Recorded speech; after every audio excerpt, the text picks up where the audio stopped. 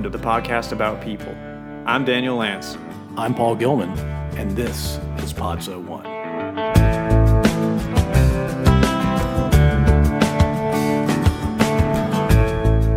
Courtney Farrell is a speaker, writer, poet, and as of this podcast, a singer with boundless energy, infectious positivity, and an inspiring willingness to not take life too seriously. This conversation, we talked about many things, among them being her TED Talks on coming of age, motherhood, spontaneity, how to get out of a speeding ticket, the miracle of existence, and more. She is also starting a podcast with former guest Mason New that will be focused on joy. Joy is certainly a good word to describe Courtney and to describe this conversation, and we are excited to share it with you. So here's Courtney Farrell. So, all right, let's get started. Courtney Farrell, welcome to Pod So One. Thank you. Thank you for having me. I'm excited to be here. Thanks for joining us. We're excited to have you. I was actually looking at a book earlier today for a little inspiration. Amy Cross Rosenthal, who's one of my favorite people ever. She writes children's books, but also writes a bunch of adult books. And there was one thing in there that said, a snowflake takes 2 hours to fall from the sky. And I was just thinking like, oh, it's kind of cool that tonight I get to go like for a couple hours and just do nothing but that one thing, as opposed to my normal life, which is to do 80 things at one time. Wow. So it's just like a little, and it's cold down here, so it's a little, it may snow. Snowflake is on my mind. It is a little chilly down here. That's very deep. It is deep. It's deep. Thank you. Yeah, because that's all the snowflake's worrying about is just floating down. That's right. Just chilling out, yeah. Yeah. Well, we're glad that you could join us and float down. Yeah. We should probably mention one of the reasons Courtney's here is she knows Mason. That's right. Mason and I are great friends. Mason New. Mason New is a godfather to my children. I am a godmother to his children. So super tight. Super tight. We lived at a boarding school together in Alexandria, Virginia, Episcopal High School. So we were all dorm parents to about, 64 14-year-old boys. Woo! It was really a very smelly and amazing experience. Yeah, but boy puberty doesn't smell good. No, I know a lot about it. Maybe too much. Too much. And was that in Virginia? It was, yeah. I married my husband, and we moved there about 3 months after we got married. He moved me onto a dorm. So how was your first reaction to, honey, we're going to live in a dorm with a bunch of 14-year-old boys? Yeah, I said, whatever you do, don't move me onto that dorm. And then we got to Episcopal. I was like, I wouldn't mind being on that dorm. They were really sweet little apartments we got to live in. It was amazing. Really? It was so amazing. The stuff you learn. Every day, somebody needed you. Like, you walk out of your door. Boys are interesting because you all know this, being boys. Sure. They're not like young girls. Young girls always have a problem. Like, the little things take a lot of energy if you're going to try and like parent them. But with guys, nothing takes a lot of energy except for the big stuff. So right. You can always just like see a kid and you'd be like, Andrew Shields, step into my office. What's going on, man? You look like you're down. And then you can it's just awesome. Wow. I like that. It's like offensive. It's an offensive strategy almost. Yeah, and then the ridiculous stuff that happens. Like, there's this one kid named Chris Lopez. I know this is off track. No, it's all good. Yeah, you're fine. This one kid, Chris Lopez, the freshman boy. I was pregnant. I was carrying up groceries from my car, and I just happened to walk past his room. I'm like, hey, Chris, you don't have to do this. I'm just asking, but do you mind helping me take the groceries out of my car? And he looks up and he goes, no, thank you. And I just stood there and I replayed what I had said, which is you don't have to. And I thought, ooh, okay, I should have worded that differently. So I walked back into my little apartment, and no more than 5 minutes has passed. In comes Chris Lopez, and I think he's coming to help me. I said, oh, hey, Chris, great, I'm glad you're here. He goes, yeah, Miss Farrell, I'm kind of hungry. Can you make me a sandwich? No. Oh, yeah, you can't make it up. And I said, well, Chris, I'd love to. But the things to make sandwiches are down in my car. So why don't you run downstairs and bring up the groceries and we'll make it happen. Wow. But that's just that's life on a boarding. Chris Lopez learned a lesson that day. Maybe. I think maybe I was the one that learned the lesson. Oh, yeah. To ask questions with a clear yes or no? Yeah, there's no no. Hey, Chris, get up, go get the groceries out of my car. All right, maybe. Mm-hmm. Not a question. Not a question. Yeah. Good times. Yeah. So you and Mason are thinking about doing a podcast together. That's right, we are. What are the topics going to be? What's the theme going to be? Joy. Just joy. Unadulterated joy. Unadulterated joy. If this world doesn't need that, I don't know what it is. It's just every time Mason and I get together, we make each other laugh. We tell stories, and it's just like, that's the heart of it all. So we thought we'd try and see if we could spread a little joy. That's awesome. Yeah. Okay. We have a long way to go. This is this idea has just birthed itself. So Well, now both of you have been in front of a mic that's right. on a podcast, and so you'll ease Yeah. into it and you'll love it. I think we will. Yeah, let's transition into birthing. I watched a TED Talk. This may be the most awkward transition we've ever had. That was. What do we? Yeah. Speaking of twice, let's talk about birthing. I think you said the idea was birthed in your head, and I was like, all right, I'm gonna take my chance. There it is. You're making the connection. And I was like, I got to hit it while it's fresh. So beeline for it. So you have given TED Talks before in the past, and one of the TED Talks you were visibly pregnant for. And I remember watching it, and it had about 18,000 views on it. And I was like, okay, so Courtney is like pretty legit. Like she's got her name out there. And the TED Talk itself was incredible. And then YouTube lined up the next video in the recommendation list. And it was another Courtney Farrell TED Talk with like 1.7 million views. And you're like, what? She's coming to Paul's And I was basement? like, hold on a second. And I like went back and forth. You know, you had shorter hair in the first one than you had in the second Like, one. is it the same person? Same Yeah. person. Yeah, I don't understand how those numbers happen. It's a mystery to me. I'm like the Bermuda Triangle of technology. So, once every 6 months, I'm like, I'll go check that thing out. I was like, oh. Oh, wow. Yeah. Yeah. And I think YouTube does some weird magic under the hood where it recommends different videos to people. But no, I mean, both of them were really great. Thank you. I'd love to hear, the second one was called Girl Up. Yep.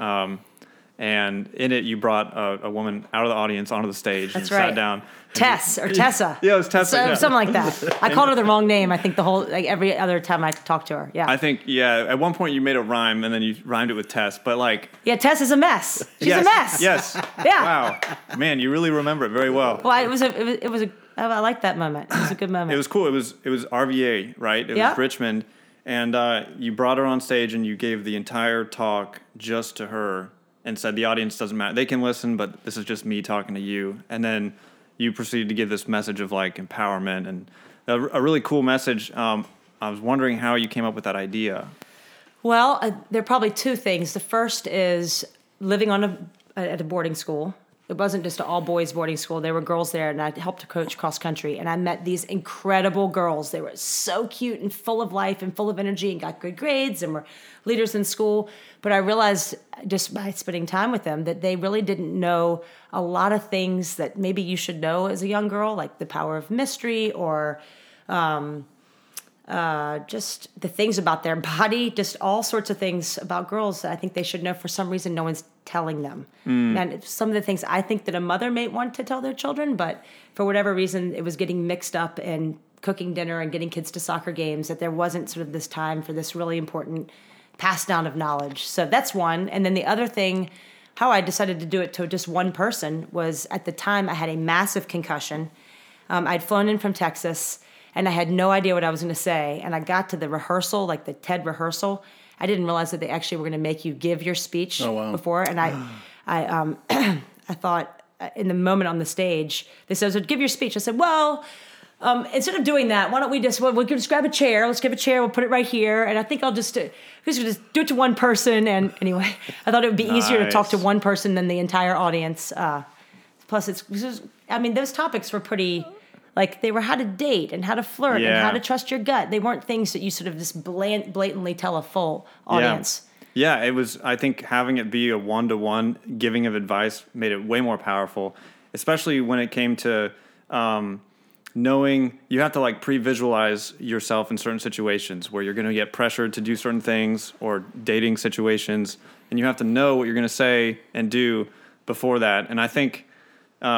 you giving that advice directly to Tessa rather than this sort of abstract, broad audience really was more effective. I don't know if you saw it, Paul.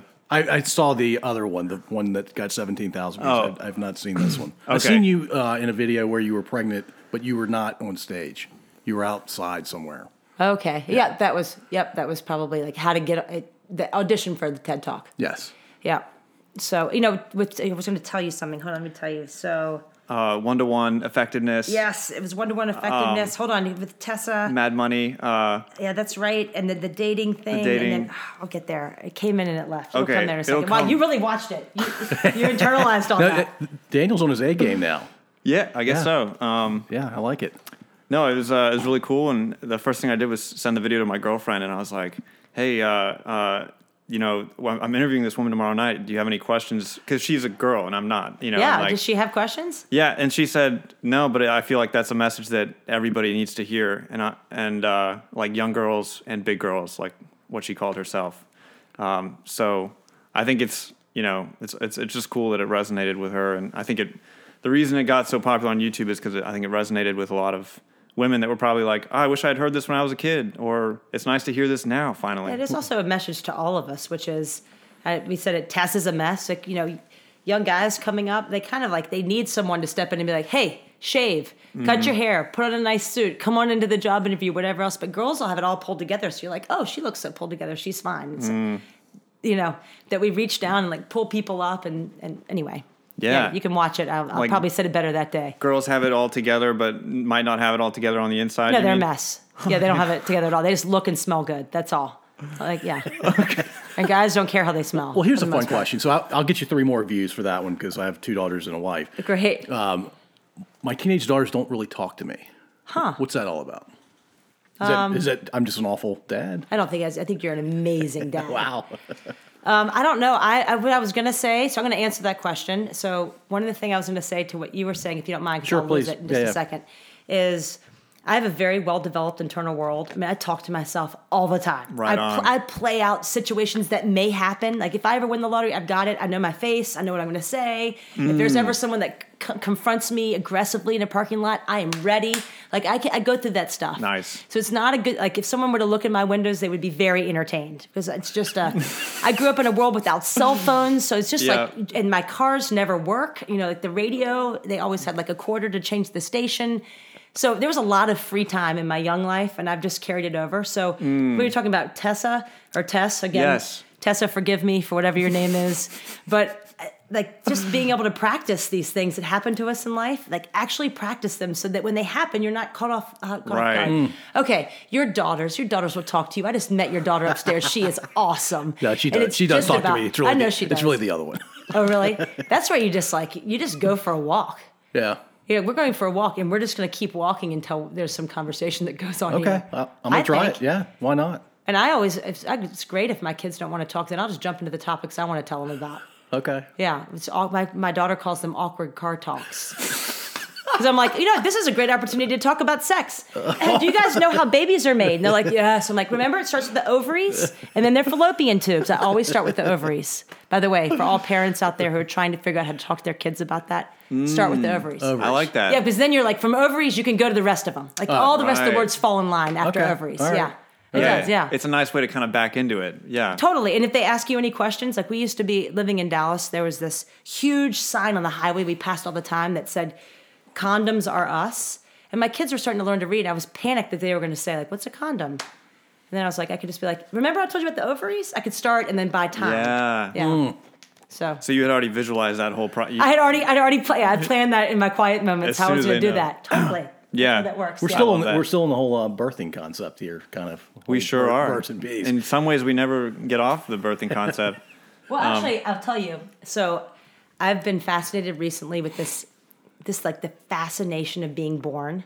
Like, if you think about the randomness that you are here, like that your parents happen to both go to a fraternity party and happen to be at the the keg at the same time to bump into each other to say hello, and you're here. What if one of them had gotten sick, or like something else had happened? They hadn't done their homework. They stayed late. They went to a different party, and yet here you are. I find this fascinating. Just the idea of being born. And in our family, my great grandmother is a big, big, big figure in our family, and she married obviously my great grandfather, but my great-grandfather was 20 years older, and he had gotten married before to this woman named Susie Morris, and she died on their honeymoon of a fever. And we have a huge portrait of her in our house, which I think is kind of funny. It's hilarious. No, it's totally funny. Every time I walk past her, I'm like, I love that I'm in this family. We like pay homage to Susie Morris, who gave her life so that we could be here. And I wrote a poem about it. If you don't mind, I'm going to read it. Please. Is that okay? Yeah. This is our first poetry in the podcast. I got a lot of poetry tonight. We're like poetrying it up tonight. This is such a treat. I love poetry, and I like the kind that all poetry teachers hate, which is the kind that rhyme. Oh, and yeah. Iambic pentameter. And so just as I tell you this, like my family's like a little bit old Virginia. They married their first cousins for many generations, which explains a lot about me. Like I'm a little weird. I know that, but I have like something I can point to. Some people are weird. They don't have any reason why. Yeah. I can just be like, you can write it off. cousin marrying, Yep. right? Boom. Done. So we talked about ovaries and cousin marrying. Here we go. So let me just give you a little background. So my grandmother, Ruth Nelson, she was raised on this little farm out in Montpelier, not far from here. Yep. And she was actually born in Shanghai, China. Oh. Because her parents were missionaries. And she got brought back to little place out here called Oakland. And that's where she ended up falling in love with, yes, her first cousin, who she ended up marrying, was 20 years older. This is so creepy by like 2020 standards, but apparently I'm told this was normal back then. Right, just you can keep looking that way. I thought you were kidding. I wish I were. Yeah, wow. Again, it explains so much. But she went away to Kentucky for a little while and fell in love with this lieutenant governor. And she was going to elope with him. And then for some reason, she agreed to marry him and came home. And instead of marrying him, she married my grandfather. Wow. So here we go. Susie Morris, puddin' and pie, the typhoid fever made her die. At the height of beauty and age, on her honeymoon with Roswell Page, that Claysmont girl with charm and cheer wed and died in a month of a year. 7 years later, a Lieutenant Gov met Ruth Nelson and fell in love in Kentucky on a visit with her brother, far from home from father and mother. She said yes to his marry me and returned to her home as a bride-to-be. But back in Virginia, her home of birth, that Oakland girl of might and mirth did steal the heart of Roswell Page, a man of 20 plus her age, and thus she broke her engagement plan and married instead Susie Morris's man.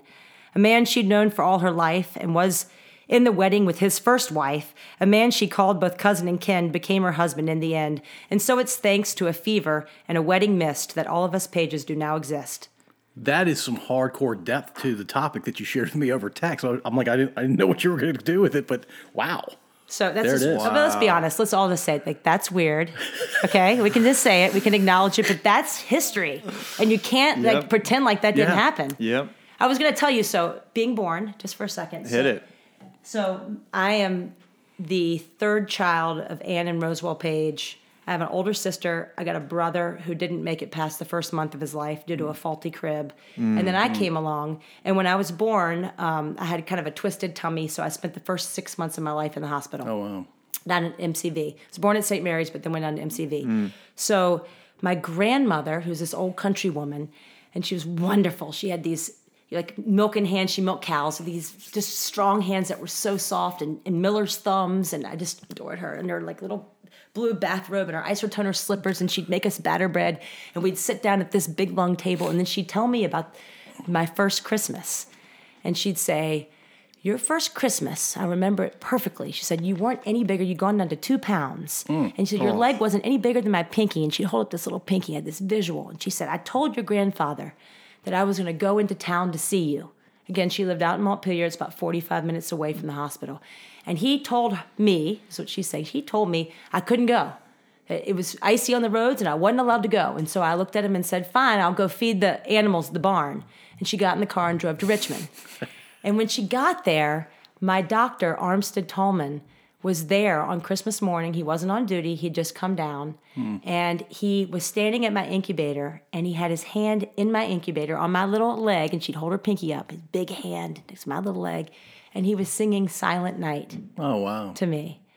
And she'd tell me this story, and every time she'd tell me, I could feel my cheeks burn and get so excited about this moment. And so I had a lot of pride about that story. It's just strange. I didn't have any. She'd just go through and she'd tell me all the time. And I remember seeing Dr. Tallman a couple of years ago. And I walked up to him and I said, Dr. Tallman, I've got to tell you, I have to thank you. I have loved my life. I have loved every piece of it. I've loved the good times and the hard times. And it's just every sunset, every meal. It's just everything has been so exciting. And I thank you. Thank you so much for my life. And he looked me in the eye. He said, I have no idea why you're alive. I have no idea why you're alive. And so that like stuck in my head a little bit. And then I was reading this article about water crystals. Just go with me here. This is a little weird. All right. Okay, so I was reading this article about water crystals. And if you play a classical song like Beethoven's Ninth around a water crystal, you can look this up on your computer. they show it. It turns into a snowflake. While it's playing the music, it goes from a blob of water into a beautiful, unbelievable snowflake, which is the most magical thing I've ever heard. Like that to me is like real magic, right? Play a song, water turns into a snowflake. So babies, I looked up, babies are 78% water. So all he did was come down there on Christmas Day. He sang some classical music. He turned 78% of me into snowflakes, which are magical, and that's why I lived. There it is. There it is. Yeah, anybody could have figured that out. Yeah. You should have told him that when he. Well, honestly, he's died since. But I mean, we've talked. Yeah. He knows. Wow. Yeah. Anyway, I think it's just exciting. I just thinking about the idea of like being born is such an amazing thing. I don't know why when people are introduced, you're like, let me introduce you to Paul. He went to Harvard and then he was a CEO of a major bank. And by the way, and he was born. Everyone should be like, oh my God, this is amazing. Like the odds of this happening, incredible. Oh yeah. Oh yeah. That's hilarious. My 19-year-old doesn't understand being born and how all of it works because for years he would say, Dad, why didn't you marry a taller woman? And I said, buddy, you wouldn't be here if I hadn't married your short mom. Has he figured that out yet? He's good he's now. like, okay, I'll take it. He's good now. Yeah, that's it really sounds like the women in your family have no shortage of I guess the bravery and the your grandmother is a force of nature and leaving and saying she's going to feed the animals, but then come to see you. And you got it. It's pretty cool. Do you think that there's something about the Farrell or your family? Yeah, I'll claim Farrells too. I'm a Farrell. I'm proud to be a Farrell. I got married 17 years ago, and the Page Farrells, we are equally as weird is not the right word. Maybe it is, actually, now I think about it. We're just equally as out there. So my mother-in-law, I'm married into a strong woman family, too. My mother-in-law, if you invite her to brunch, she's coming dressed as bacon and eggs. If you invite her to a dance party, she's coming dressed as a nun, because what's more fun than a nun, like, dancing as hard as they can? That's incredible. If it's a hot day, she'll invite you to go swimming, but she forgets to tell you that it's at a public fountain. And you're like, are we allowed to do this? She's like, we have 10 minutes. Come on, jump in. Like, she's like wide open. I lucked out in the mother-in-law category. Wow. 1,000%. Is she still like that? 100%, yes. Oh, In fact, awesome. one time, the first Easter my kids were born, she dressed up as the Easter bunny.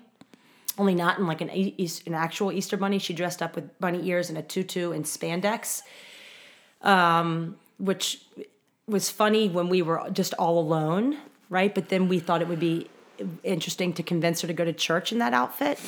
And we went to like a little country church that doesn't have a lot of sense of humor when you're talking about God.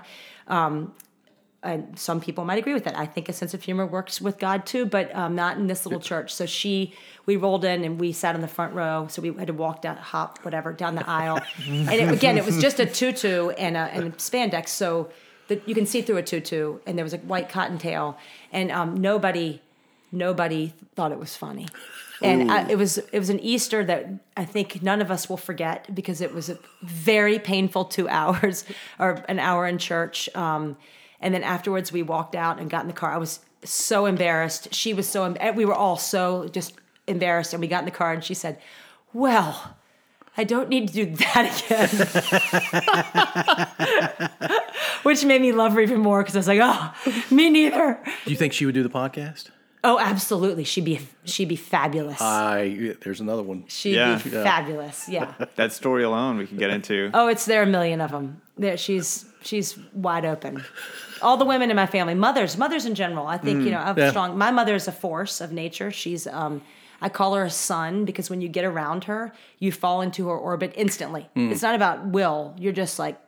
And she's never met a bully she couldn't take down. Oh, nice. I've seen her nose to nose with 6'4", 300-pound men who disagree with her, and she's the one pushing forward. She's strong. When caller ID happened, people would call my house to talk to me, and she'd answer, and they'd hang up, and she'd call right back and say, "Why'd you hang up?" And they'd have to be like, "Because I'm scared of you. I'm frightened, and I've known you for like your whole life." Yeah, it's just she's hardcore. Wow. This reminds me the Mother Talk you have a website, and at the bottom of it there's a quote. Is it you, or did I get this totally wrong? I don't know, but is it awesome? Because I'll claim it. It's well. Hang on a second. Is it CourtneyFarrell.com? It is, but are you like a creative by trade? Like, do you work with brands to like do marketing stuff? Kind of, yeah. I work with CEOs of big corporations and just help them think. Okay, so I think this is your website, and this conversation crazy. would have it make sense because at the bottom of it, there's a quote that says it's something like "Mothers are the true creatives." Yep, so that's not me, but I love her. I think it's spelled Farrell, and I'm telling you, dude. because someone called me the other day and said, I looked this up, there's some other woman out there, and she sounds amazing. So, yay Farrell. Farrell. Yeah, My bad on that, but okay, You're cool. you're a linguist, too. That's good It's to a know. simple spelling thing there. I know, dude, but I really lost my touch. No, but you know what? I'll go with that because mothers are. I mean, my mother is the explosion of creativity, and everything she does is it's always about what the finished product is, the beauty in it, making it come to life. And she's wild, and she'll put it out there. Like when my sister would come home with dates, like the date would come to the door to pick her up. My mom would be like, we'd be eating. We always had dinner together. If you wanted to go out, it was after dinner, and we ate, by the way, at around 9 or 10 o'clock at night. Wow. That was just the rule, and we had an hour. It wasn't like fuel yourself and go. It was sit down and talk, and this is what we're going to do. Well, the boy would come in, mother would say, well, come on. And then the boy would sit down, and she'd say, isn't our dog just amazing? We had these 100-pound German Shepherds. So he's so good looking. Isn't that a good looking dog? And the boy would say, yes, ma'am, it's a good looking dog. He's quite heavy. Well, he looks heavy. Get up and pick him up. Come on over here. Come on. I can't tell you how many boys I saw like awkwardly trying to like wrap their arms around this big animal. And all you're thinking is like, you're gonna smell bad. You're like, there's no good awkward. in it. My sister can't think you're cute anymore because this is so awkward. But my mother was wise like that. You know, she was smart. Sense of humor too, for sure. Totally. She had 2 imps that lived in her house, Clovis and Junius. And so whenever Clovis was if I remember correctly, a male chauvinist who didn't think she should be working. So Clovis would take her keys and any of her like checkbooks or work things. So when she couldn't find it, she'd be like, literally, she'd be Clovis! Where are my keys? Clovis! That's got your dog barking. Yeah. And Junius was a cross-dresser. She loved Junius, but Junius would take her like necklaces and shoes she couldn't find. Yeah. So they're around. They're a thing. Little poltergeists, yeah. Yeah, they're just little imps. Have they made it into your household? You know, so I have an invisible son. He's not imaginary. His name is Wilbur. He goes to Happy Meadows boarding school. They've been helping invisible children with their invisibility issues for years. And he was born. He came out of my mouth one day. I had a cake in the back of the car, and the children were all getting in the car. And I said, "Don't sit there." And they said, "Why?" And I said, "Because your brother Wilbur's sitting there." And they hooked onto that.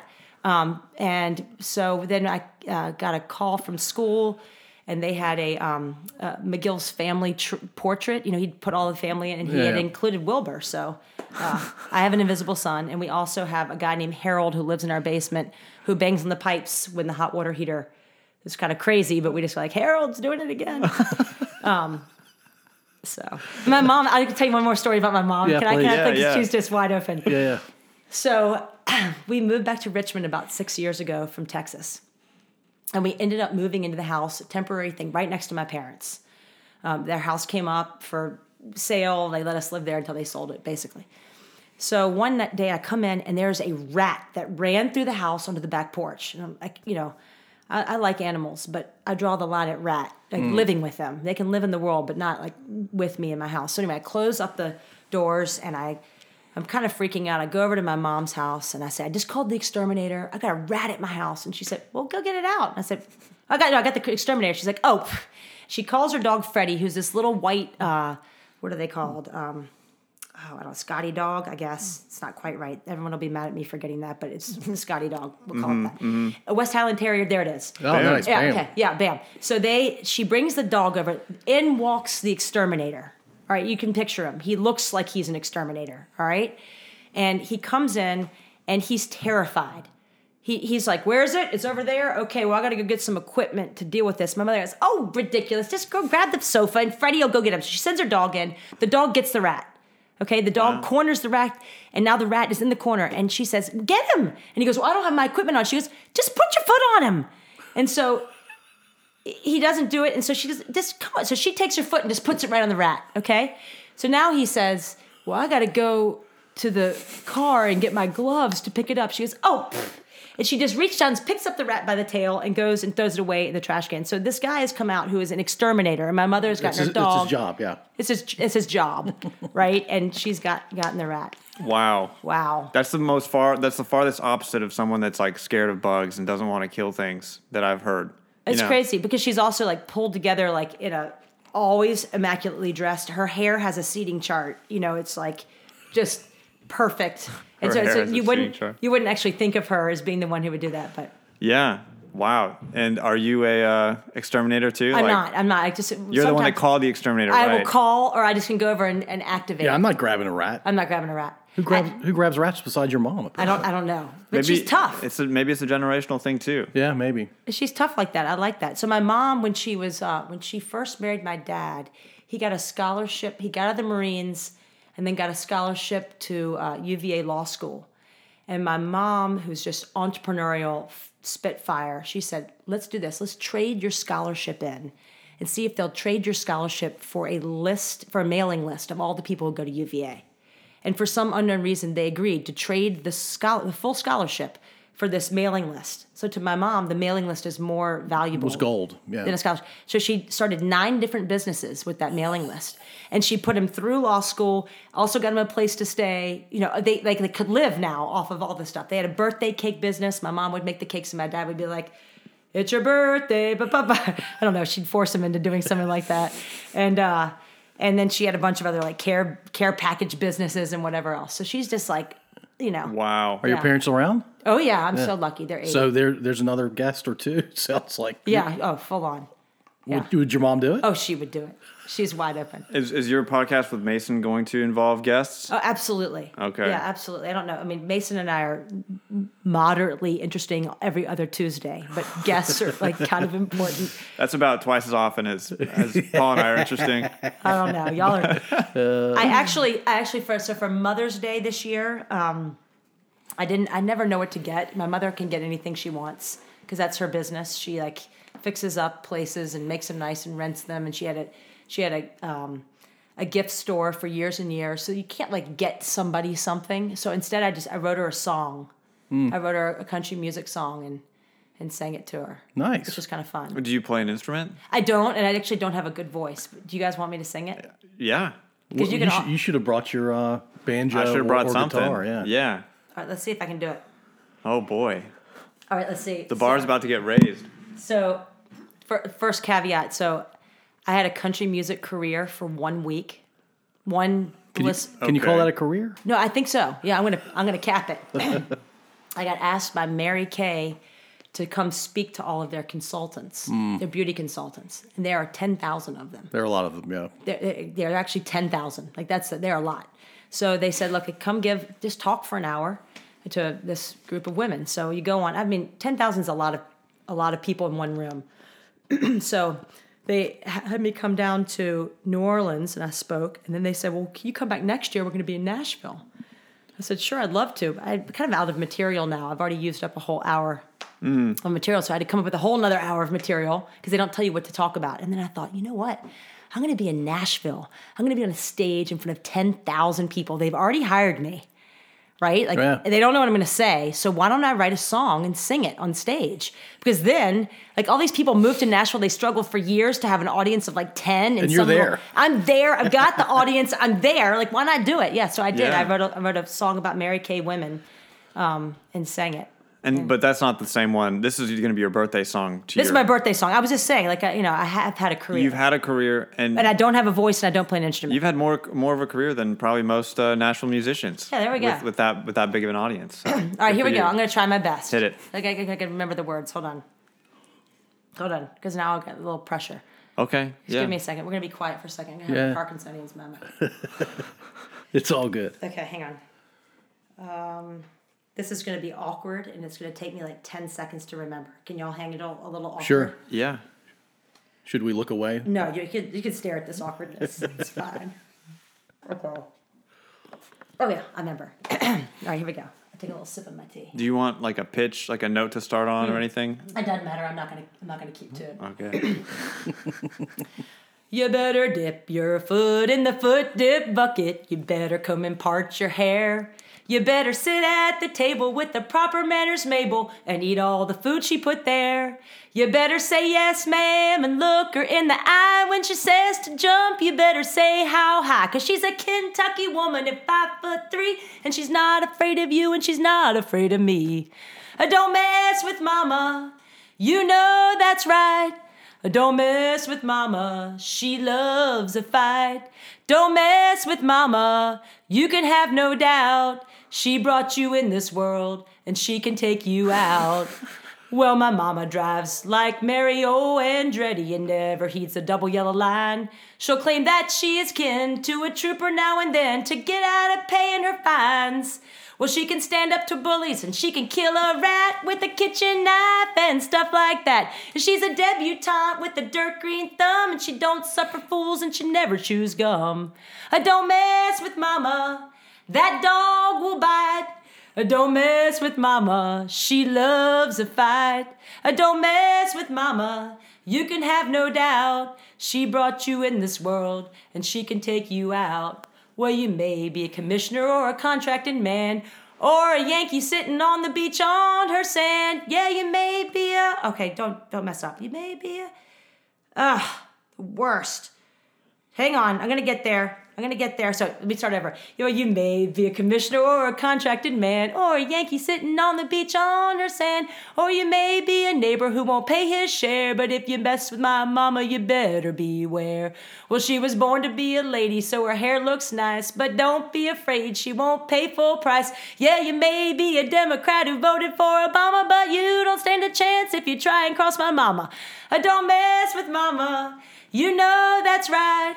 Don't mess with mama, she loves a fight. Don't mess with mama, you can have no doubt. She brought you in this world and she can take you out. Well, my mama makes more calls than Alexander Graham Bell, and all the state officials, they say they know her well. And if you don't like her style, well, you can go to hell, 'cause she's my mama. And then the refrain. There we Wow. go. There. That's a really good song. There's a song about my mama. Which birthday for your mom did you sing that? That was Mother's Day. Oh, Mother's Day. Yeah. How old was your mom on Mother's Day? Oh, she's about 80. She's not 80 yet. She'll be 80 on Christmas Day. She was born on Christmas Day. And her dad was a preacher. Yeah, bishop for the Episcopal Church. Okay. Somebody should put that to music. Somebody. No, with a voice. He's. Can you do that? No, Can you do that? Are you music? I'm going to take your voice. Yeah. And I'm going to put music underneath it. Really? Well, I'm not going to make promises. Okay. Because I don't messed know. up. Can you edit out the mess up?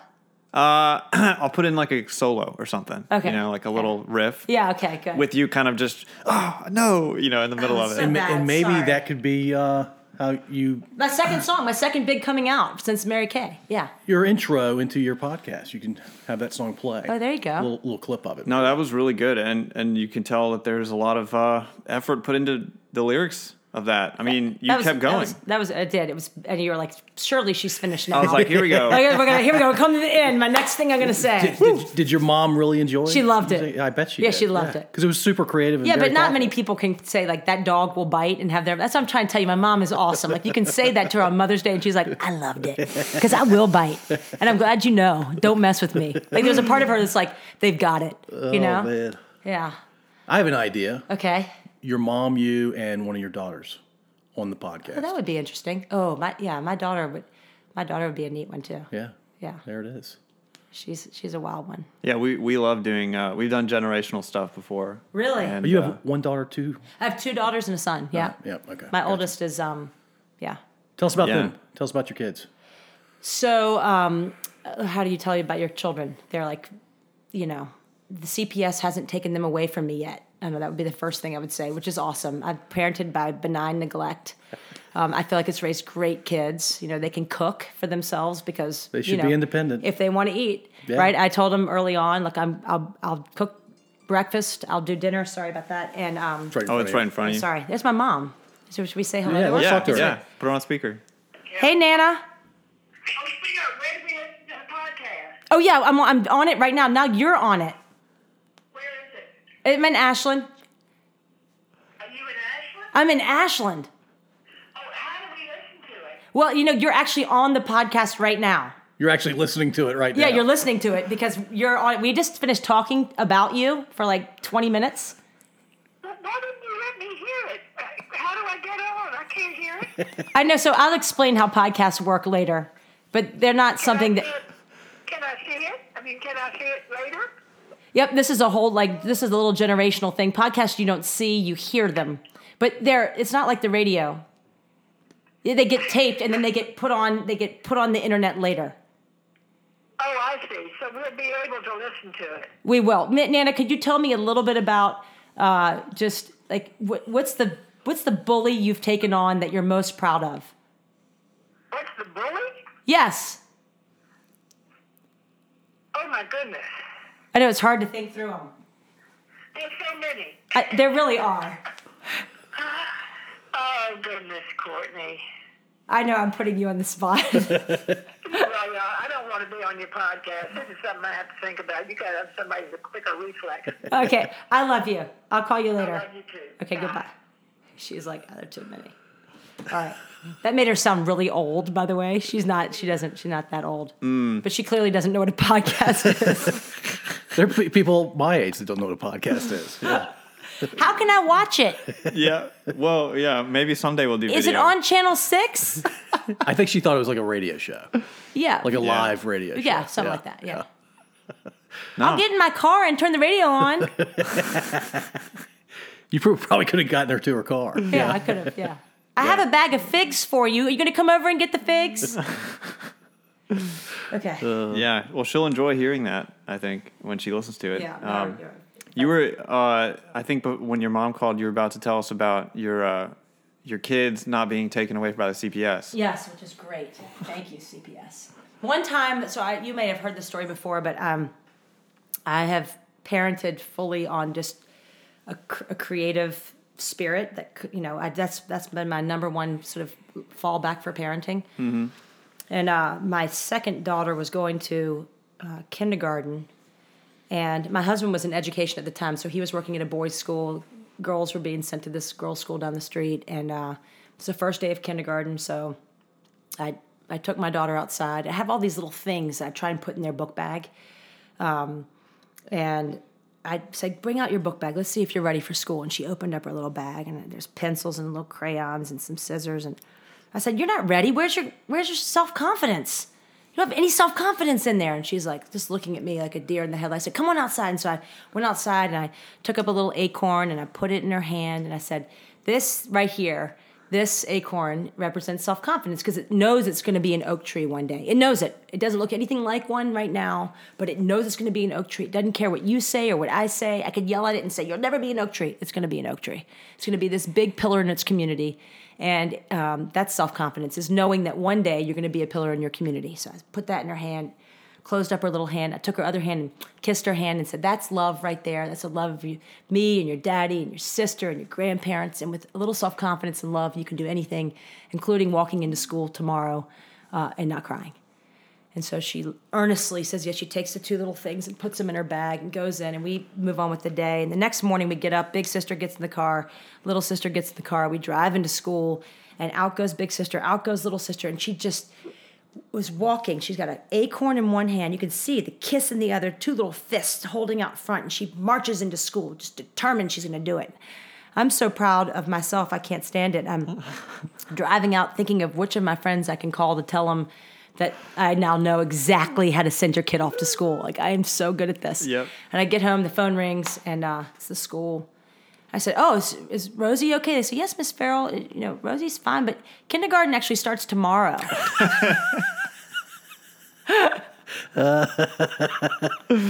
You nailed it except for the right day. So I had it. I did it. And there was some part of me after the embarrassment wore off.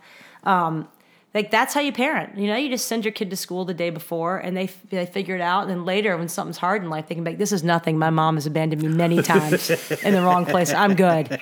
Like, they walk in now, and they're like, oh, it's not the right day. That's cool. I'll sit here for about an hour and a half till my mom comes to get me. So, yeah. My children one is a 14-year-old. She's a runner. She's focused and she's creative. She's like in a creative explosion. Her whole room has been taken over with she starts designing her Halloween costume in in July.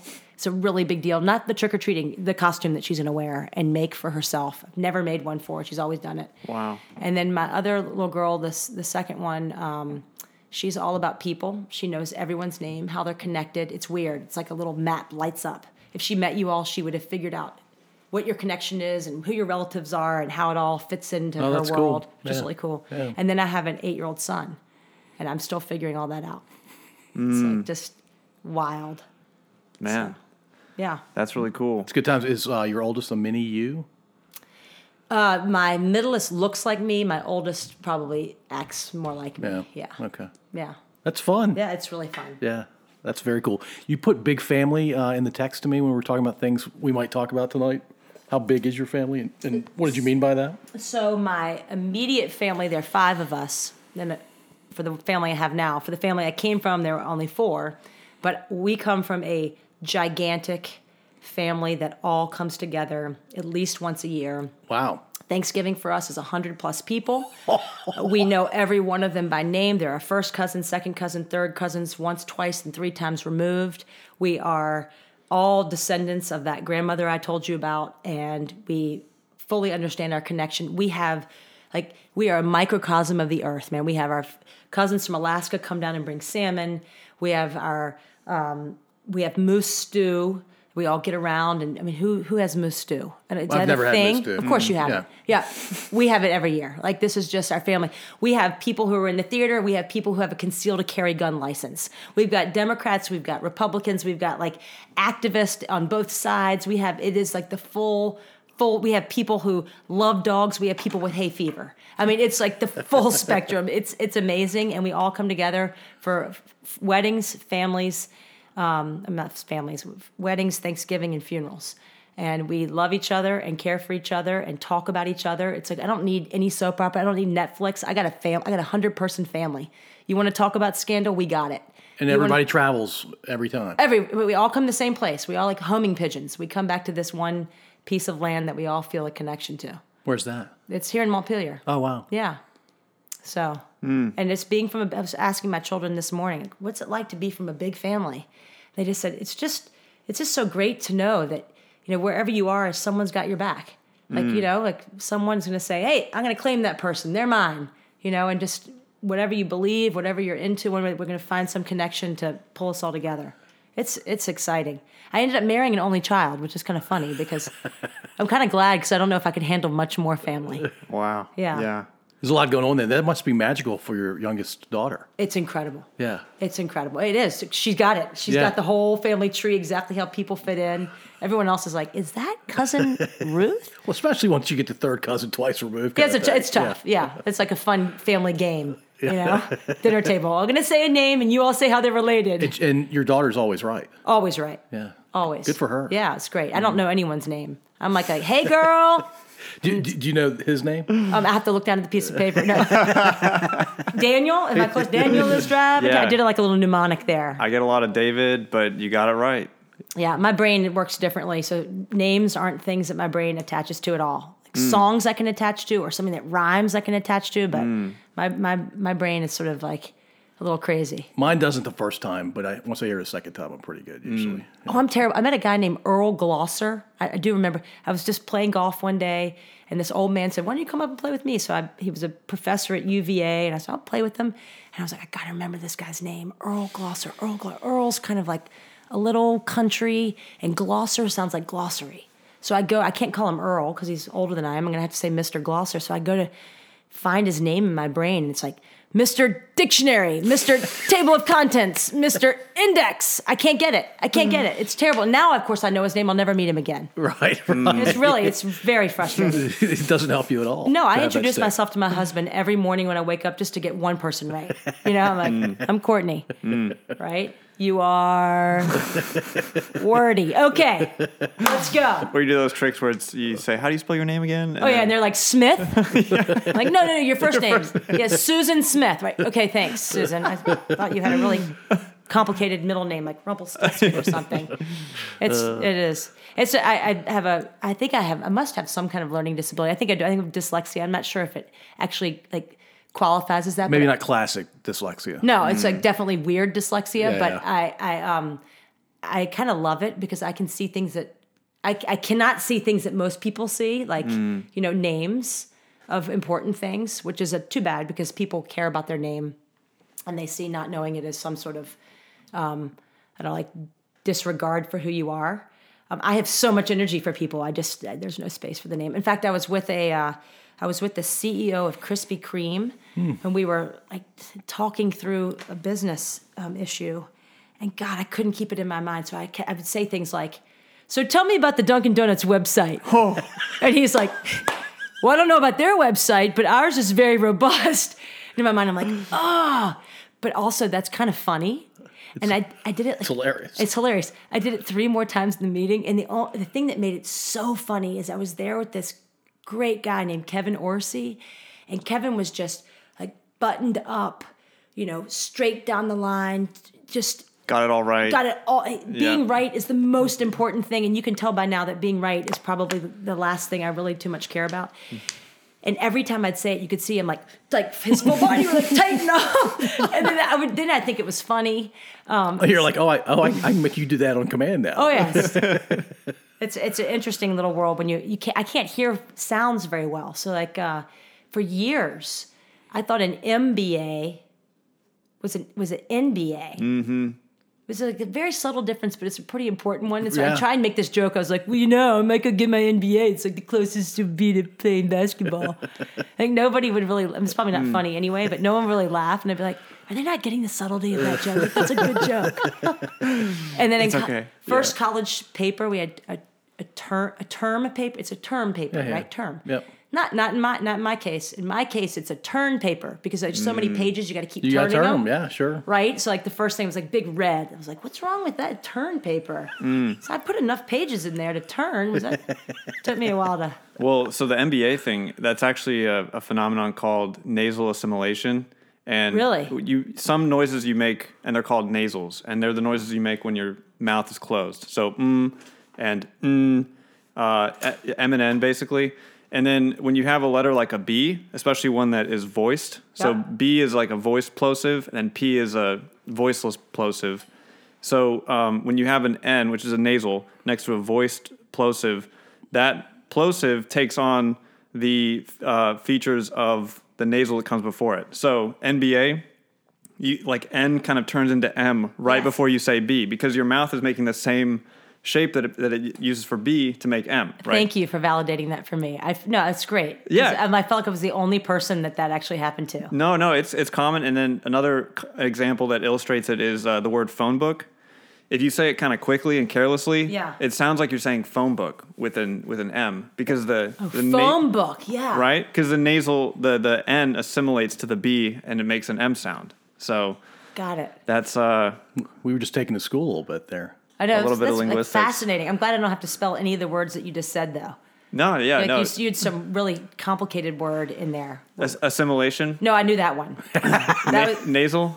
No, those are the easy ones. What do you like? Although those are hard to spell. But what about you used some other word that was really complex. It's like a triple letter score in Scrabble. Oh, you mean like plosive? Yeah, plosive. And that's not when you drop it like No, that's like a linguistic term for a type of sound that you make. Yeah, it's like a p or a t or a k. It's the kind that's like this just, hitting sound. All the sounds that are in cuss words. Yes, plosives. Exactly. Yeah. You're exactly right. Got it. So that's a little bit of linguistics. So you're not totally crazy. But I like what you're saying about you might not have the book smarts and the getting everything right all the time, but you can probably connect dots that people don't even see are related and see like different dimensions of things. So that's probably true, and it fascinates my creative spirit. This is a weird story, but I was at a 50th birthday party in Dallas, Texas. So in only a 50th birthday party in Dallas, Texas would Lyle Lovett come sing. Like that's just a normal thing. Like come with a couple 20 of our good friends and hear Lyle Lovett. So I'm sitting in this chair. It doesn't even matter if you like Lyle Lovett, right? It's just Lyle Lovett. He's Lyle Lovett. Yeah. He's a master. So he's sitting up there. I'm sitting here. He's 10 feet away from me playing. And I'm watching him. And whenever you perform, your creative spirit sort of leaves the confines of your body. If you're putting yourself out there, right? Yep. And I was sitting there and I could feel my creative spirit like kind of leave a little bit and go to the middle of the room and like hang out with, I love it. Not in a creepy weird way, but just in like a really awesome, just this feeling of being completely and utterly alive. So exciting. So I think a lot of the things that you get to see when your mind is a little tweaked are the things that excite your creative spirit. So stuff like I was driving in Washington, D.C., and it was really cold, and a bunch of people were on strike. And I couldn't help but think, like, it's cold, and you're on strike. You should be at home with hot chocolate watching movies. Like, it's a day off. What are you doing? Why are you standing out here in the cold? Snowmen could do your job, right? Like, snowmen could be there. They don't mind being cold, and they could have pickets, and I got this visual of snowmen picketing. Like, would that not be amazing to look out in front of the White House and see, like, 100 snowmen picketing? And then once I think an idea like that, I can't not unthink it. Like, it's there, and then it sits with me, and I try and go to sleep, and it's like, 100 snowmen picketing in front of the White House. This is genius. How can you sleep at an hour like this? So when that happens, I just go to the hardware store, and I buy 100 pickets, and then I buy poster board, and I make signs, and then I wait for a blizzard. And so I built 100 snowmen. I couldn't get to Washington, though, because the snow came down so hard. You couldn't get up there. No, so instead I was like, fine, I'll just do them in the streets of Alexandria.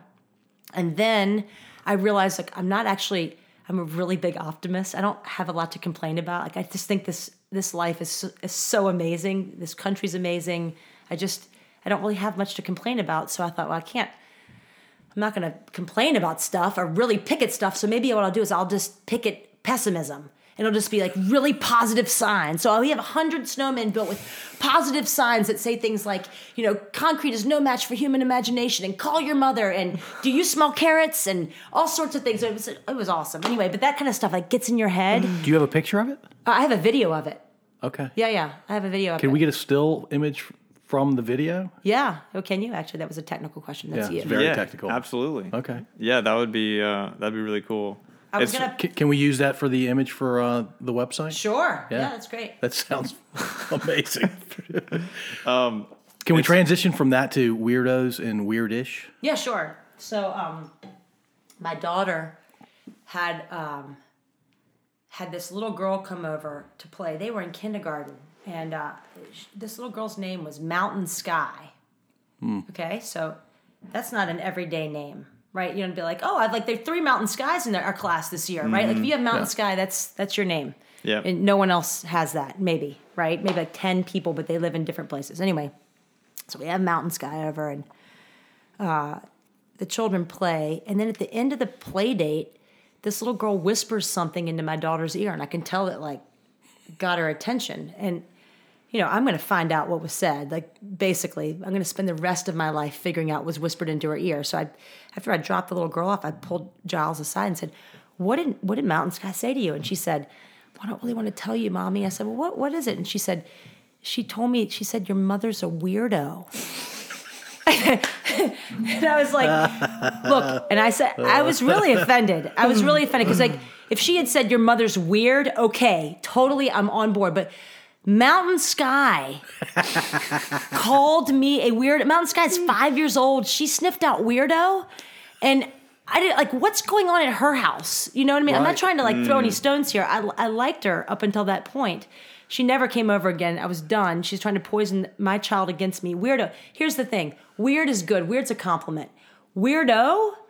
It's the dough part I have a problem with. Like, weirdo, like, if you're weird, you're being weird. You're having fun with it. It makes you laugh. You're a weirdo, you have no clue. You have no clue that what you're doing is weird. Like, the dough part is just... It turns it into sort of a pejorative from just... Totally. Like, a little weird. Like, he's, like, totally weird. Like, that's like, that guy on the guitar, it's, like, weird. Like, there's some positive stuff with keep weird. Keep Austin weird. Yeah, that kind totally. Of stuff. Yes. Yeah. I just almost crushed your foot. So. No, you're good. Yeah, keep Austin weird. Thank you. Right? But that doesn't keep Austin like a weirdo. Austin's full of weirdos. Nobody wants to have that be a city slogan. Right. Yeah. I mean, I have an invisible son. Fine, that's weird. But that's not weirdo. Yeah, weirdo's, it's bad. Right, that's bad. Super that's bad. Like you don't own a comb, and you're like... Everybody's laughing at you behind your back. 100%. You're not trusted alone with children. I mean, weirdo. That's strangers, creeps, and weirdos, right? It's not... That's about as demeaning as you can get. I think so. Yeah. Yeah, so... Can we go back to the word thing real quickly? So, you don't know this, Courtney, but I struggle with the English language, and Daniel's almost mastered it. And so we have this running joke that I can't deal with 3-syllable or more words. Right, so Scrabble's not your thing. Definitely not my thing. And so when he said nasal to you, he was thinking of me. He was not thinking of you. Oh, I didn't take offense. Nasal? You asked if the complicated word that you had said. She was looking for plosive, and you offered up nasal. I'm sorry. Oh, it's No, that was definitely. You were thinking of me. That was not meant to be any kind of dig, but that's hilarious. I love digs. In fact, my best friends. So I was just out in Wyoming, and I'm kind of a tomboy, and so my hair never looks like all the other girls' hair. I'd like for it to. It just doesn't comply, right? So I've let it go. But anyway, I showed up out west. This is so boring, but I'm going to talk about it. Let me tell you something. My hair looked awesome. It looked so good. It was like flat and straight like all the other ladies' hair. It was so like, ugh. And I took a picture, a selfie, and I sent it to my friends. I was hiking. I said, look, I'm out in Wyoming. And instantly it came back. Someone said, is that Forrest Gump? And the next person said, no, it's a Sasquatch. And the next person said, have all the hairdressers died where you live? And then the conversation, which I thought was pretty funny, then the conversation went on, and we were talking about when we'd meet up. And I said, let's do it in October because it's still kind of nice outside. And they wrote back and said, don't worry, Courtney, your hair will keep you warm. So, I mean, that's the fun part. That's the fun part of life. Yeah. Banter's amazing. Yeah. No, Everyone it should is. banter. Yeah, it's something that I didn't come up with too much of it. I guess there was some sibling banter, but I didn't do it too much. And then meeting Paul, Paul loves the banter, and so there's a little bit of weirdness at the beginning because Because he'd zing you, and you'd be like, yep. Like, Ow. why are you being so mean? He would zing me, and then I would just go into the fetal position and then drive home. So, But he came back. but I kept coming back. Yeah. So. it makes you tougher. You can just be Oh like, yeah, "Ah." and it's Thank really you. fun. It's fun to engage in it.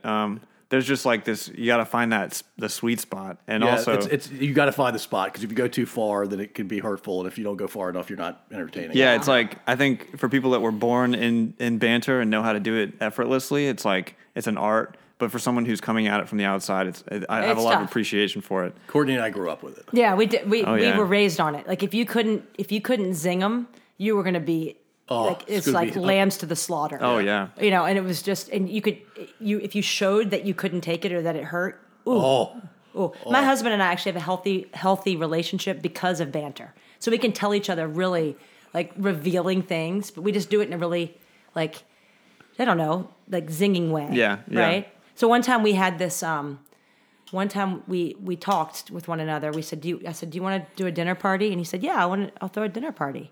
And so I thought through that conversation we had agreed that we'd throw a dinner party together. But that's not actually what ended up happening. And so instead of like having a mature conversation where we sit down afterwards and say like, come on, man, you got to do more work instead of making me do it all. I just wrote a poem about it and read it to every single speech I had for a year, which is, I feel like, another really awesome way just to communicate how you feel. Because then it can be like, honey, you should watch the speech I just gave, right? And then you can hear like the audience's reaction too. And so there can be like, there are like 500 people who agree that you should do a little bit more. wow. So you want me to read that poem? I know you're going to ask me to. Yeah, Yes. sure. Yeah, okay. You can edit all these poems out if you want. No, we're keeping them all in. It's, They're just kinda it's part of who you are. Okay.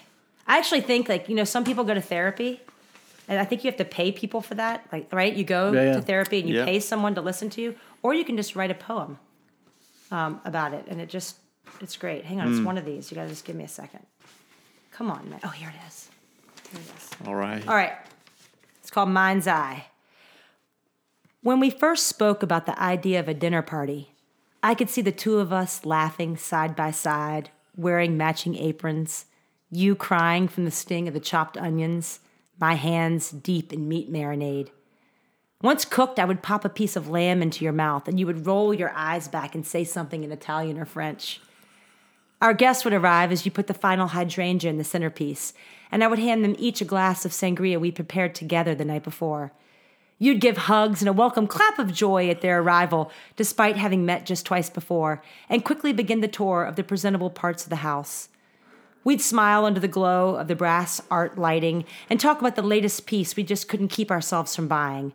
And after the right amount of welcome, goat cheese, figs, and prosciutto, we'd make an easy transition to the table. Our meal would be a gastronomical aria, light but filling. We'd pretend we always ate this way, winking at each other at the triumphant joy of entertaining well. When we first spoke about the idea of a dinner party, I forgot temporarily that you don't hug as a matter of course, especially people you do not know, and you have never clapped your hands as an expression of joy. We don't own matching aprons, and we don't yet have brass lighting for the painting I did last year as a way to pass time in a new town before friends to invite to dinner. And when we first spoke about the idea of a dinner party, I neglected to check the PGA website to see if the distraction of golf would pull you from the task of trash and leaves scattered on the back porch. And it occurs to me as I stand in the kitchen, simultaneously preparing sangria in glasses I'd hand-washed, putting a final hydrangea in the centerpiece, mixing meat marinade while a tear runs down my cheek from the onions, that Tiger must be doing poorly in the opening rounds of play. Oh. And when I realize that when we first spoke about the idea of a dinner party, you could see all of this with perfect clarity. So that's how we handle things in our family, just like write a poem, put it out there on a podcast or whatever. Yeah. Right? You could just be like, remember 10 years ago when we had that dinner party? That poem still plays. Yeah, it plays well. Yeah. No, that's a great way to go about it. Creativity and with a sense of humor. I don't know as much about it. I don't have a marriage experience. I don't know, Paul, if you've ever engaged in any kind of creativity. No, I'm not creative at all. This is about as creative as I get. I listen to guests talk about their lives. I'm sure Lisa would disagree, but I'm sure she would. Yeah, I wanted to ask a more general question about it seems like motherhood's really important to you, and I guess I haven't really thought this question through. You're about to get into dangerous territory, I feel like. No, it's just a. I think that there's kind of this dichotomy out there in the ether of like you're gonna be a power mom who like has a career and kicks ass, or you're gonna be a mom that like focuses 100% on the kids, and is like a stay-at-home mom and is there to like raise them. And there's sort of a dichotomy between the two. And there's a perception that if you're going to be a career mom, you're not going to be as like present for your kids. It seems like through your TED Talks and through conversing with you, you're really uplifting the vocation of a mother. But I'm wondering if you've ever had like experience with that tension between those two forms in that dichotomy. Yeah. So, I mean, I think that holding two opposing thoughts in your head at the same time is sort of maybe what the essence of creativity is. And I think you hit the nail on the head. I see a lot of women out there who are career women. I've never identified as a career woman. And I see a lot of people out there who are a housewife. I've never identified with that. I think I'm a different species. I'm apparently a Sasquatch, according to my friends. But like, don't knock it because they must be pretty awesome Sasquatches. They just have bad hair. I've always wanted to be with my kids as much as possible. And then also like have some purpose in life. Mm-hmm. So I kind of think of my work as like a little bit purposeful. I always tell my kids like you heard how I came into this world. I have a crazy scar across my stomach. I have this, it's wild. It looks like I got bitten by a shark. I love it every time I see it. It reminds me that I'm tough. Like your cold showers, I just have to look at my scar. I'm like, I've got it. But my kids don't have a scar. They were born, they're fine. They don't have anything to remind them that like, perfection is a silly thing to go after, like you got to throw that out and just kind of go for a feeling or feeling alive. So I think that's the way I've approached it. And has that been hard? Sure. I don't have a nanny or a steady. I just sort of make each week work, which can get a little stressful. But at the same time, I think things are stressful when you allow them to be, as opposed to saying, all right, I don't have anyone, you guys. We're going to give a speech. You guys are going to sit back here and you're not going to talk. Mm-hmm. Or I'm going to bring you out on stage and you're just going to, whatever. My mom always brought me into everything. If she was starting a business, we were there painting the fence. We were there running the cash register. We had to work, but we didn't have to go work for someone else. We had to work like for the family. You learned how to work. You learned how to have a job. We had a job since I can remember. I used to buy food from a local farmer, and sell it down the street. And that would be like the penny money to get what you needed. And then we'd have a little shop at a Christmas store, and we'd make money that we always had something going on. So for my kids, I've done the same thing. Like, hey, They were 7 and 4, and I pulled them aside and said, "Summertime, you're 7 and 4. It's time to get a job." And they were like, Nice. "What do I do?" I said, "I don't know. Figure it out." And they said, "Well, we'll sell lemonade." And I said, how are you gonna do that? You got no money. You got no cups. You got no lemonade.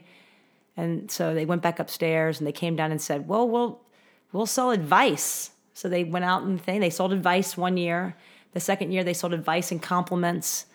And we worked on how to give people compliments. And then they finally had enough money to buy the lemonade stuff. So just that's that great. kind of stuff. Like put them to Yeah. work. Keep your That's kids awesome. busy and poor, right? That's the way to do it. Benign neglect. Benign Right. neglect, busy, poor, get out there, have some purpose. Like this, that's one thing. This hair tie, you see this hair tie? I love this. I don't know why this makes me so excited. So this thing, do y'all know what this is? I'm holding up a hair tie right now. Yeah. Do you know what its purpose is? Hold it together. Just to hold your hair back. You're trying to be deep. This is really simple. Simple questions, nasal kind of questions, right? Got roasted. So, roasted. Yeah. So if this dumb piece of plastic has a purpose, then, and I told my kids this, I believe this, then so do we. And if you don't know Yep. what your purpose is, then your purpose is to bring joy. And just keep bringing joy until you figure out some other purpose. So that's how I approach the work and the parenting thing, which is my job is to bring joy. And sometimes people in business need that, and sometimes my kids need that, and sometimes my husband needs it. And Speaking of people in business, so when I Googled you, Courtney, and you and I had met 18 years ago, I think. That's right, yeah. I remember you. You don't remember me. I was part of a large group, and you were sort of the person leading us through the day. But I saw a quote from Oprah Winfrey. oh yeah. Why does Oprah Winfrey know you? Tell us about that. Well, I think that's a little bit of an overplay, but let's go with it. I mean, Oprah and I were having coffee the other morning, and she said, "Courtney, what do you think about?" Yeah, no. She wanted to do so. She's a very powerful woman, Well, yeah. as we all know. I learned a little bit about her in this process. She wanted to do an article in her O magazine, and I guess she had read about me or see me talk somewhere. I don't know, but she called and said, or her people called and said, "We want to do this article." And so they sent down a writer and they sent down a photographer, and they took the pictures, they wrote the article. And then Oprah read the article and didn't like it. And so they sent down another writer and another photographer, and the headline was "Send in the Clowns." She wanted to write an article about a clown in business. And so, that was the article. I got to be the clown in business. Yeah. What does it mean in that context? I don't really know still. When I read it, I was like, that's really interesting. Is that what I do? Is that really what this is? Which is fine. Was it a positive article? Yeah, it was very Yeah, lovely. okay. It was Yeah, yeah. it wasn't, it wasn't 100% the truth, but it was a great article. Good read. Yeah, good read. I learned a lot about like magazines when you read them. Good story might not be factual. Yeah. Okay. Right. Yeah. All right, here's my other fun question I really wanted to ask you. Okay. Mile was your thing in college? I was not fast enough to do the mile. I was 5,000, 10,000. Okay. But I ran mile in high school. What's your fastest mile time? Oh, it's not that fast. It's 5:17. That's smoking fast. That's really fast. Well, in the big scheme, if you don't run in college, if you're running in college and you don't run a sub 5, so in college, the races, the difference between first and last is 3 seconds. That's crazy. The first person gets a 4:52, and the last person, the loser, runs like a 4:58. Wow. Yeah, and then the person who runs 5:17 is like, "It's okay, you sit down. We're gonna have you run 6 miles on the track. We're gonna have counters for you." It's like only 20 laps to go. Yeah, it's awesome. My brother ran cross country and track in college. Did he? And one of the things that I think he told us about, or that I would notice, is that the composition of the race really changes things, like who you're running with. That 3-second window that you talked about, like being in a race with other people, changes the way that you run subtly. You know what I mean? Did that happen with you? Oh my gosh, I mean, I can't say enough good things about cross country. We talk about feeling alive. When I'm around a cross country race, my soul feels so alive. It's like electric and it's weird. And like I can be like cheering for a child and then burst into tears because I'm so moved by like the guy who's coming in last. Cross country, talk about weird. Cross country is a sport for weird, for all the way. Like think about it. There's no goals. There's no court. There's no halftime. There's no anything that resembles. It looks more like a crime scene. right? You have a bunch of people on a line, a guy with a gun, and then a bunch of people running for the woods. You know what I mean? That's it. And there's like some caution tape. That's it. It's a bizarre thing. It's painful. No one will say like, oh, cross country feels so good. It doesn't. It hurts every single person who does it, and then they'll tell you that's why they love it. So you're like, your brother's a little tweaked, and I already like him. Oh yeah, he's an animal, and actually, this is Andrew. This is Andrew, yeah. And I think I've told this on the podcast before. But when he was interviewing for jobs and he was trying to get a job, one of the people he talked to, his daughter, I think, ran cross country, and the interviewer knew just from the fact that my brother ran cross country that he had the grit to just tough out such a difficult and seemingly aimless and never ending sport like cross country. It's amazing, and the best part about it is the worst player gets the most playing time. Like that's the one thing I love about the sport so much. Funny. Like the guy who runs the fastest, like that's amazing.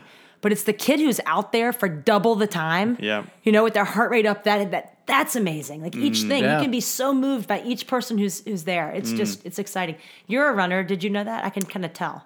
You may not have run before, but you have it in you. I ran cross country in high school, yeah. Yeah. And then I was a swimmer too. You were okay. Yeah, and then I did play ultimate frisbee. Okay, well there you go. Less cross country, more of like a burst sprinting type. Sure. But yeah, what makes you say that I'm a runner? Well, I don't know. When I walked in, I was like, he's a runner. Okay. Yeah, you just have that like runner vibe. Okay, very cool. Yeah. Okay. It is. It's a Runner compliment. vibe. That's right. I'll take it. Yeah. It's been a while since I ran, so it's good to see that the vibe is still It's there. The present. vibe is alive. The force aura. is strong within you. Okay. I think it's maintained because of your veganism. I'm So guessing. yes, so you might not remember my name, but Daniel, you'll remember. Daniel is that right? Is it Daniel? It is. Okay, phew. But I got it. I'm gonna sing. It's Elton John. Elton John's got me. But if you just say like runner vibe, then I wouldn't be offended at all by that. I'd be like, okay, Totally. that's the impression I give. So there you go. The two of you aren't talking about it, but I do not give off the runner vibe. No, I was about to say, Paul, not so much runner vibe. Yeah. No, not at all.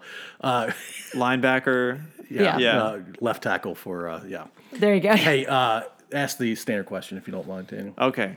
Oh, there's a standard question. We ask every guest this question. I always only mind a fail little standard bit. questions. It's No, like a it's standardized test. It's not like standardized. No. It's multiple choice. Okay. A. A. I'm gonna pick now. You have to pick one. So Okay. you can't walk away from the question. It's a hypothetical. So option A is being a stand-up comedian and like not being one, but just trying. You know, kind of like what you do with Nashville with your country career, just going every week and just trying to be a stand-up comedian.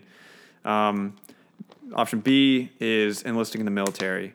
And we like to say for 4 years, but really it's just Okay. comedy or military. Which one would you go down? And you're 25. And you have, Okay, thank you. I was going to You have ask. no other responsibilities. So I have a story to answer that question. So I have tried the stand-up comedy thing. Okay. Okay, so I did it when I moved to Dallas. We didn't know anybody. And it was sort of a lonely existence for those first 6 months. So I was like, you know what? I don't know anyone in this town. I'm going to stand up comedy. So I put on my wedding dress because I thought that was funny. Like, this is so stupid. It's my first time. I'll wear my wedding dress. Okay. Anyway, I wore my wedding dress and I went to this comedy club and I told my husband, I was like, I'll be back. You know, it starts at 8. I'll probably be home by like 9:30. Wish me luck. I worked up a little bit. It was like, a 3-minute thing. Uh-huh. And I thought it was kind of funny. Anyway, so I kept waiting to, like, they didn't tell you when you were going to go. They just put you in the audience. And they'd be like, and the next up is, and you'd, like, your adrenaline would be like, whoo, and Every time. Every time. And you just start sweating. You're like, oh my God, I'm going to go. And so it started at 8. I got there at 7, waiting in like a cattle roundup. And you all go in. The roofie jokes started at midnight. The ones about like really, really bad. I was a mother at that point, and I was like, you're like, come this on. is not funny. By the time I went up, there was like a guy with a prosthetic arm and like 3 people who were high from the parking lot and like some old woman who didn't have a place to go. And it was 2 a.m. And so then I, did it. And it felt like a little bit of like, if this is what you have to do comedy, I might have to join the military, right? I don't want to stay. But if I can be 25, where I might think some of those jokes are still funny and don't care what time, Yeah. it's definitely a, Yeah. it's definitely, Amazing that you had that perseverance to stay all the way till 2 a.m. I know. And I fried my adrenal gland. I went home and I was like, I really messed myself up. I had to do the whole 30 afterwards just to get it all like dialed back in. It was bad. Oh, wow. So I don't know if I answered the question. I don't know. There's a part of me that would love to go in the military, but not war. you know? But maybe I just like having military friends, so I'll choose comedy. Okay. All right, yeah. nice. That's one for Daniel. Yeah. All right. Yeah. And Sorry. No, it's all good. But I mean, I'm a military person. My dad was in the Marines, and I love the idea, but I think I'll go comedy. Yeah, and you keep saying, like, you say that comedy is one for me, but Yeah, because you're going to do stand-up. I'm not a comedian, Yeah, you're you going to know? do stand-up someday. It's a pretty cool challenge. Like, It I would is. put that up against, like, if you get a speeding ticket, definitely go to court, because then you have to talk to the judge. And you don't meet many people in the world who would actually intimidate you, but judges are intimidating. Yeah. So sometimes when I get a ticket, I'm like, awesome. I get to go be in front of a judge. Like, it's a little test, right? Yeah. Right? And so it's like Put yourself in the arena. That's right, Yeah. right? Sometimes I just, like, push the pedal down just to get the experience. You know what I mean? Just go 95. Yeah. Yeah, just go. And they pull you over and you're like, I know. Write me the ticket. Let's go. Yeah. Right? Court date. When's my court date? You know? Yeah. Speeding so you can go in front of a judge. Yeah. One time I got 3 tickets in a row, which is a little hairy because In the same drive? no, like, you know, in the same month probably. Okay. It's right before I got married. You almost lose your license at that It is point, bad. right? It's bad. But the thing is that none of them knew about the other because you have to go to court for it to be put on your. Oh, to get the point. Yeah, and at that time, I didn't have enough money to hire 3 different lawyers. That was going to be sort of steep. So I decided, like, okay, I'm going into this first one, and I will probably lose, but I am going to see how long I can talk to the judge. Like, that's going to be my goal. It was in Louisa County. You can only be 2 things in Louisa, a police officer or a lawyer. That's it. Maybe there's 1 judge, but so I guess you can be 3 things. Anyway, I got my ticket. I went in. I was so nervous. And everyone, I pled not guilty, and everyone was going up ahead of me, and they were all talking really softly. Like, yes, Your Honor. Like, the guy was older, and he couldn't hear. And I've been raised around old people. Like, you got to talk really loud when you're talking to old people. Can you turn the TV's on decibel 10 always my whole life? It's just a normal way to listen to TV. I think it's why I talk so loud. So I was like, I got it. All you got to do is copy what the police officer says and talk really loud. So then the police officer's like, I pulled over Mrs. Farrell on October 2nd. She was going this and that. When I just repeated, I was like, it is true, Your Honor. I was driving on October 2nd. Officer Handy did pull me over. We did have it just kept going the thing. And he was so glad he could hear me, he let me off. Wow. It was No crazy. way. Oh yeah, he was just like, done. I could hear. He was just convicting people before. He's like, I can't hear you. They're guilty. He was being annoyed with the people he couldn't understand. Yeah, well, it filled me with this feeling of like, I got it. I beat the system. Yeah. I was not going for the next 2. You did beat the system. I got off all 3. Yeah, but if one had fallen, I would have been, you know, but I was proud about that. That's incredible. It didn't All do much 3. for my speeding habit, though, because it like emboldened me. Right. Right. I can do this anytime I want. That's right. Yeah. Yeah. Like some people learn lessons, but other people just learn like, oh, there's a loophole here. Right. Right. I'm a loophole girl. As long as there's not like a young judge that happens to be there that isn't ready for the spunk. That's true. But, you know, most judges are old. But my friend got pulled over for an illegal U-turn, and he got a ticket and everything, had a court date.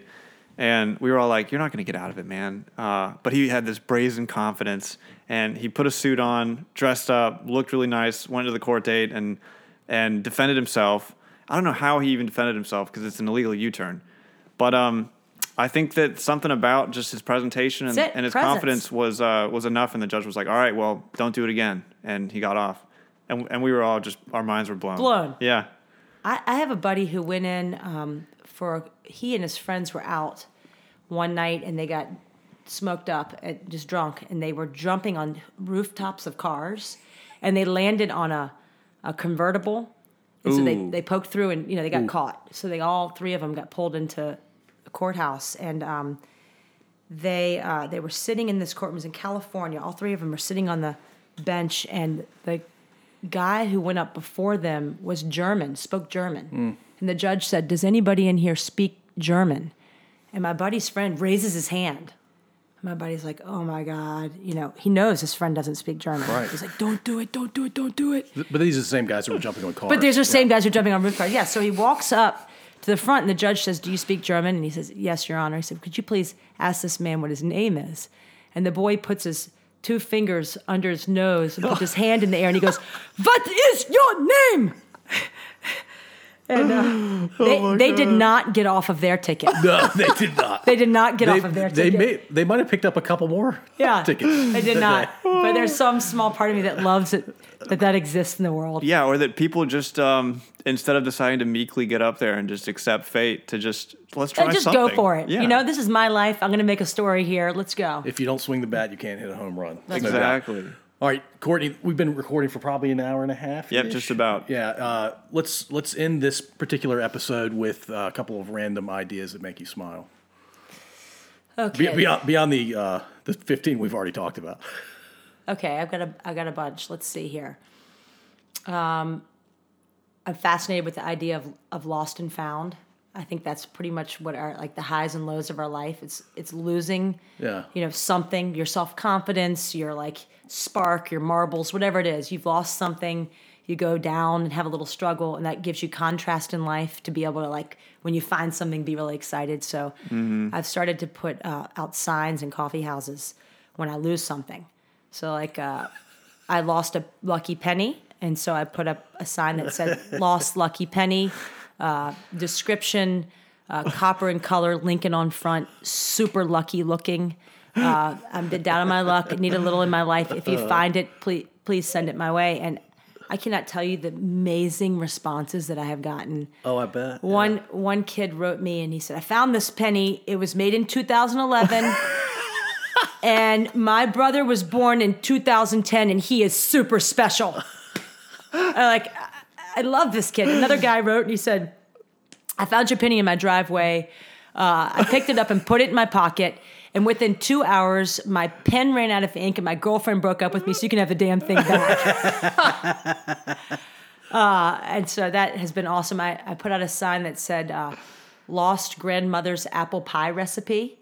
Because my grandmother had this awesome apple pie. I don't have the recipe. I figured, maybe somebody else would have a grandmother had a recipe. In Virginia? Oh, yeah. In Virginia. It's my closest connection to her. I've received hundreds of apple pie recipes. One woman took her grandmother's apple pie recipe and cut it up and did a collage picture of her grandmother with the recipe. Oh. It's phenomenal. So anyway, that makes me smile. Messages in bottles make me smile. I like them. I've never found one. We all know what they are. Have you all ever found one before? No. I've never found one. Like I said, that feels wrong to me. We all are aware of what messages in bottles are, but we've never found one. Right. So I put them out in the world a lot. Oh, share the tombstone in Hollywood Cemetery. Oh, I will. Story. I will. Actually, I will show that. So there's this, this does make me smile. And there's this tombstone in Hollywood Cemetery. I was walking through Hollywood Cemetery one day and I saw this tombstone. And I just had to sit down and have a picnic because it said, Margarita Daniels. She always said her feet were killing her and nobody would listen. My husband actually knows and is great friends with the woman who made that tombstone for her mother.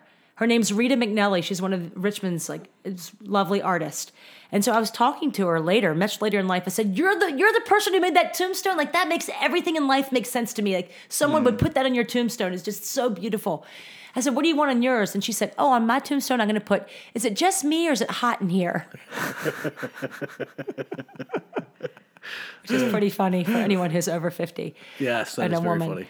Anyway, because we can do this one more poem and I'll stop. Yeah, when sure. I saw that, I had to write a poem about that tombstone. Why how could you not? Yeah. How could you not? So it's called, it's very Shel Silverstein-y, so whatever. It's called Here Lies Mother. Margarita McNally had painful feet, the meanest feet you'd ever meet, and so she would repeat the beat, "My feet are killing me." From the time that M was 2, her feet did not take to a shoe. The first word she learned to coo, "My feet are killing me." And as she grew, so did her plight. The doctors tried to make her right, but she would say, "Despite this fight, my feet are killing me." And at her wedding, bells are ringing, piano keys are ting-a-linging, a bride-to-be was softly singing, "My feet are killing me." And on the day her child was born, she asked for pills from night till morn. She cried in pain, a voice forlorn, "My feet are killing me." Her children rubbed, her husband kneaded those aching feet while M was seated, and still her mantra she repeated, "My feet are killing me."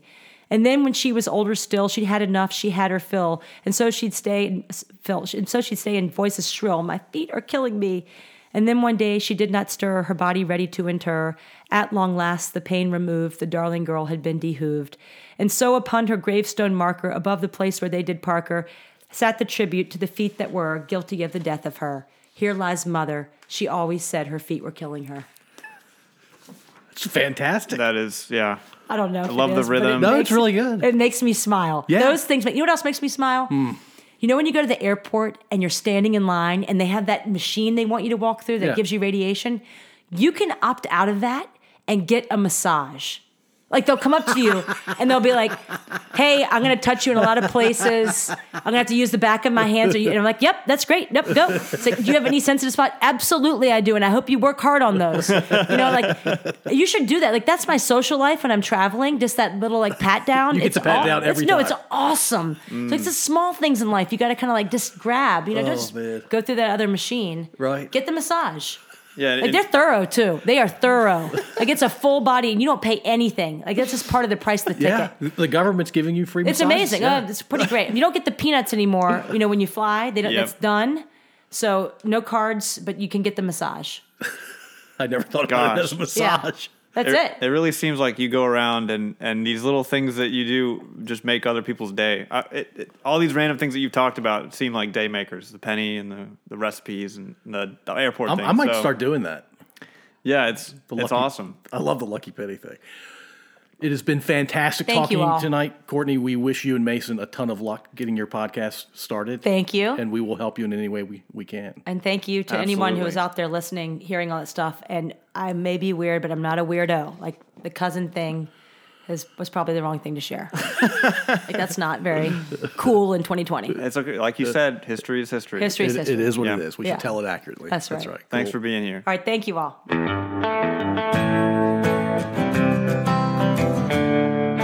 If you enjoyed this episode, feel free to subscribe through whichever app you're using.